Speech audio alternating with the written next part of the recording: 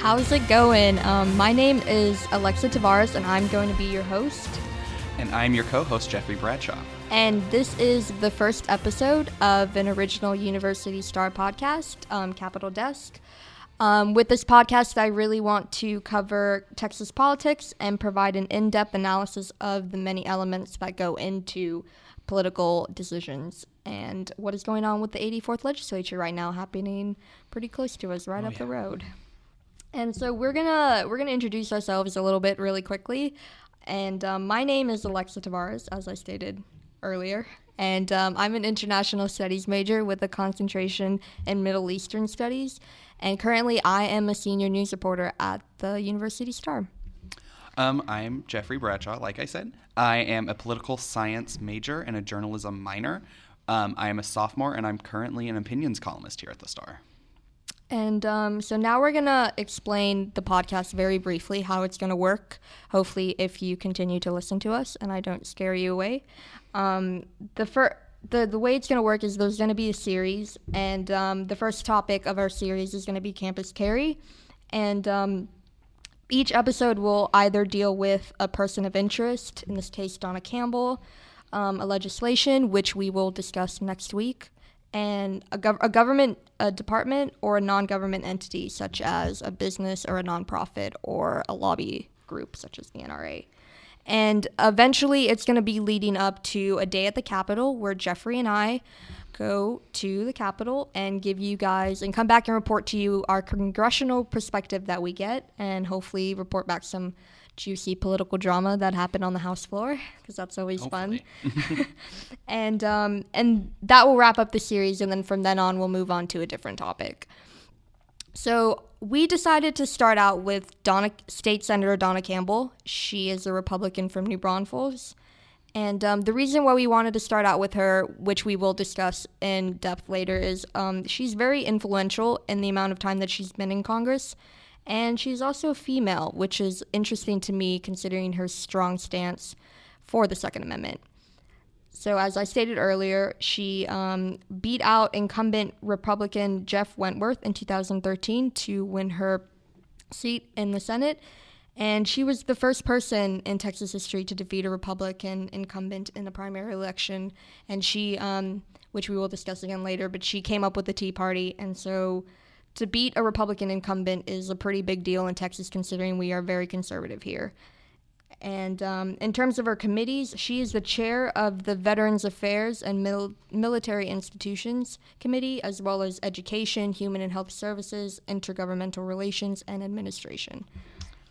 She is an emergency room physician, which is pretty cool for a politician. She has served as emergency department medical director for several hospitals, which is pretty impressive. She has several awards. She was named one of the top 5 courageous conservatives in the Senate by the Texas Conservative Coalition, and that award was also awarded to Senator Jane Nelson and Senator Kelly Hancock. She was also awarded the Courageous Defense of Life Award by the Texas Alliance for Life, and she's been recognized for legislative accomplishments in the 83rd legislature by the NRA. I just wanted to note that Senator Jane Nelson is also a very prominent conservative figure in the Senate. She is the chair of the Senate Finance Committee, and Kelly Hancock as well is a very influential conservative senator, and both of them are sponsors of Campus Carry, Senate Bill 11 as well. And so now we're going to discuss Donna Campbell's influence with the bill Campus Carry, as well as her position, and I'm going to ask Jeffrey some questions, and he is going to discuss them, and hopefully we can have a good discussion on this.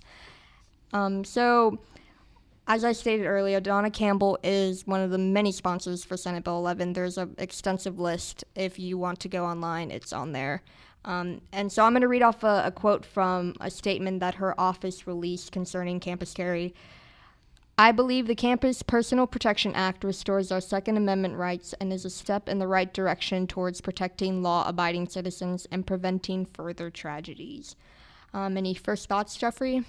Well, that is a very politically written statement. There's not any things you could really say bad about that statement without going more in depth about it, which is exactly why she wrote it like that. I do think that whenever she says law-abiding citizens to prevent further tragedies, she's talking about taking law into our own hands, which doesn't really tend to work out too well according to history. So I don't know how she's going to fix that part of her statement. And you did just touch upon this, but in terms of law-abiding citizens and further tragedies, I mean, what essentially is Campbell alluding to in the bigger picture? Well, I think she is alluding to basically school shootings on campus. I think that's what she means by further tragedies, because we are talking about guns on university campuses. And I believe that she means the law-abiding citizens are people with concealed handgun licenses who would be allowed to bring those guns onto campus now if this law passes. That's what I think she's trying to say without having to say it.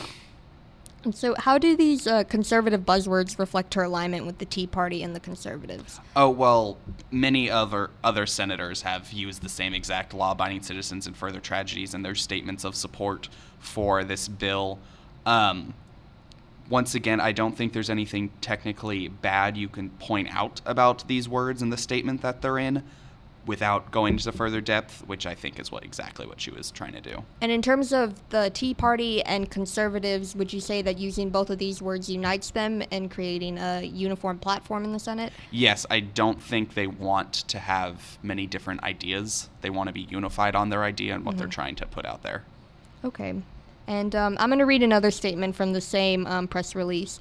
We've seen the tragedies that occur when law-abiding citizens are forced to disarm while violent offenders break the law. And I mean, all political bias aside, considering that you are an opinions columnist, are there any, just first impressions upon hearing the statement?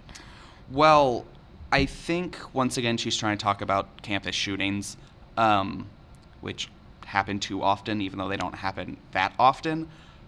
But I don't think that citizens should have to take the law into their own hands. I think if she wanted to make a bill that said more police officers on campus, that's something I could get behind.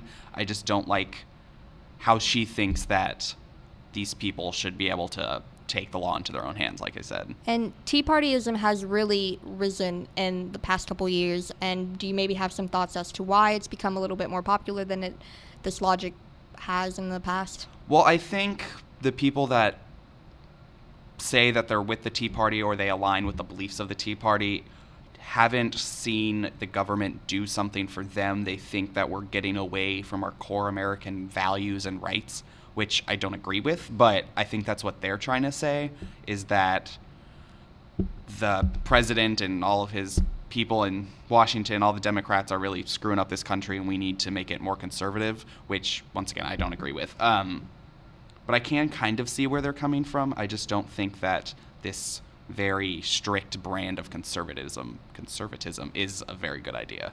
And I've heard this theory that in terms of like political logic, that the pendulum just switched back and forth between liberals and conservatives, and in between it finds like these sort of like niches of like different variations of conservatism and liberalism.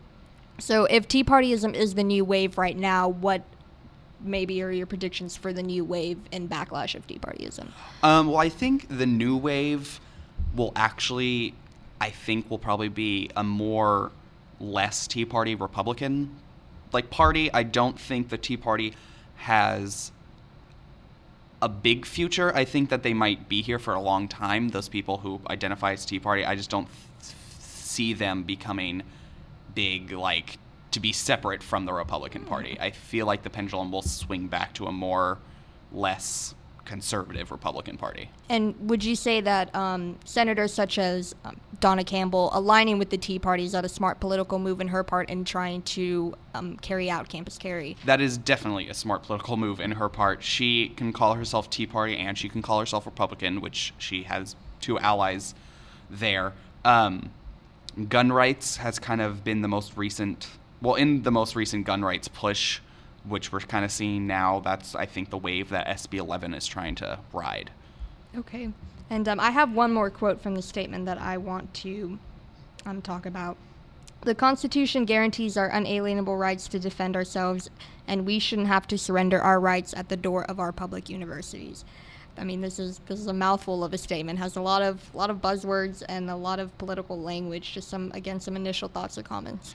Well, first of all, the Second Amendment was written in the 1700s, where pistols of the caliber we have now don't exist. Literally the caliber. Gun humor. It was written for muskets to defend against a tyrannical government. So even though I believe you should have the right to defend yourself, that's not what the Second Amendment is really talking about. Or I guess defend yourself against Native Americans would be another thing you could throw in there, but that's not a problem anymore. So I don't think that this Second Amendment really is the amendment that the Republicans think it is. Mm-hmm. So personally, I just don't think that is the same thing that they're trying to point out. But it is a constitutional amendment, so say what you want about it. It has power. So if you attach yourself to an amendment, especially in the Bill of Rights, it has a lot more power than just saying you want campus carry. And she says that we shouldn't have to surrender our rights at the door of our public universities, but couldn't you easily use that argument that we shouldn't surrender our rights in places of worship, such as churches? And, I mean, it opens a door of possibilities that I don't necessarily see them considering. They're focusing on public universities, but why public universities versus other places that are public? Well, I think public universities, just because they're public, I think that's just the next thing that they're going after is the public universities. I do think that there is a door that is opened that I don't think they want guns in hospitals, but why not if we're going to allow them on campuses? Mm-hmm. Okay, and she alludes to law-abiding citizens when she says we, but does that exclude violent offenders that she mentioned earlier? Yes. Basically, because the violent offenders, they lose their rights if they're convicted of a felony for certain things. The law-abiding citizens, once again, are the concealed handgun license holders who do have to go through training. You can't just go and get one of those at the store. So that's also important to think about, because she's not saying that if you have a gun, you can bring it on campus. She's saying if you've gone through the training, if you have the certification, you can come on campus with a gun, which I still don't think is a good idea, but that is what she's trying to say and what the other Republican senators are trying to say. Okay, and I want to move a little bit and discuss more about her influence in the Senate. And can you maybe discuss her realms of influence? Well, as we said before, she's the chair of Veterans Affairs and Military Institutions. She has a lot of power in the Senate, I would assume so. On the legislative update that Lieutenant Governor Dan Patrick put out about SB 11 when it went through the Senate, he mentioned that she was a great leader, which I think she probably is. She's probably a really good leader. She can probably whip up the votes, even though these were voted on party lines. But I believe that she has a lot of influence in the Senate, and if by her tacking her name onto a bill, it helps it a lot. Okay, and how will this translate the power that she's accumulated in her 2 terms, not even 2 complete terms yet, but how will it translate in enforcing SB 11 should it pass in the House? Well, I believe that this would be a better discussion about this if we had more of a legislature that wasn't so party-driven and wasn't just dominated by Republicans, but I believe that if she had to fight for it in the House and she just had to talk to a few representatives, she could really get that bill through. Okay. And we did touch upon it earlier about how this stance enhances her platform, but jumping off of her current platform and maybe in the future, where do you see this becoming, or her becoming, in terms of her political endeavors? Well, I do think she has a future. Definitely. This is not going to be her last elected position as state senator, in my opinion. I don't think she's just going to stop herself there. Okay, and do you see her maybe becoming a senator in Washington, or maybe a representative, or? I could see her becoming a senator. I don't know about congresswoman, because I feel like she would want to have more influence than a congressman from a very big state. I do think senator, U.S. senator from Texas, it sounds good for her. I think she would. That's right up her alley, I believe, is senator. And we've talked a lot about her political strengths. That's pretty much what this podcast has been entirely about. But we haven't really talked about her weaknesses. And do you have any thoughts or comments on her weaknesses? Well, I feel like she doesn't have too many weaknesses. One of the weaknesses I think she would have in the future is the fact that she's part of the Tea Party. Because, like I said, I don't think that has a long-term, massive following in its future. I also think that she, not just her, but she jumps on certain things. Like, she wrote a bill about the Alamo that had nothing to do with whatever she was talking about. Do you want to discuss that a little bit? Well, the UNESCO, the UN something, wanted to make the Alamo and 5 other missions in San Antonio a World Heritage Site, which is great. And she wrote a bill saying that the Alamo should never be owned by anyone but Texas. But I agree with that, but that's not what the UN wanted to do at all. So I don't think that she just doesn't look into stuff like that, but I think that she just jumps on certain things sometimes, and she tries to be in, not like she tries to be in the press, but she tries to be in the press with certain things, which I don't think could help her sometimes. But wouldn't you say that that's sort of the Texan way of doing things? I mean, in Austin, we fly our Texas flag at the same height as the U.S. flag because we can. I mean, that's kind of like, I feel like she definitely embraces this sort of like Texas ideology and this Texas pride. And I can see her becoming, like, I think that's one of the reasons why she's so successful here. But in terms of, like you mentioned earlier, in a federal position, it might not translate as well with voters. Yeah, I don't think that the Tea Party will translate in the long run for people. I don't think it's going anywhere, but I don't think it's getting bigger. So okay. I think that if she keeps on with the Tea Party, that she might not go as far as she could if she were to just like lessen her stance on some things. Okay.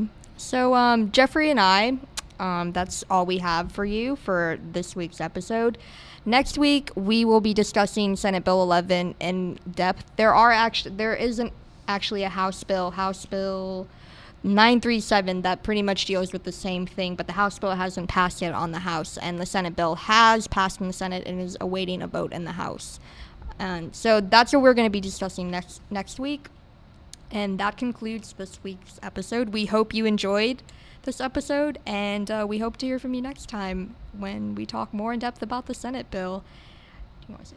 Yes, but before we leave, we do have a quote of the week. This is kind of taken out of context, so take it with a grain of salt. But the quote is from George Bush, and he says that I hope Jeb runs for president because I left my favorite hat at the White House and Obama won't let me come and get it, which I think is pretty funny. some political humor for you to close the podcast. So filing out from the Capitol desk, I'm Alexa Tavares. And I'm Jeffrey Bradshaw. Thanks for listening.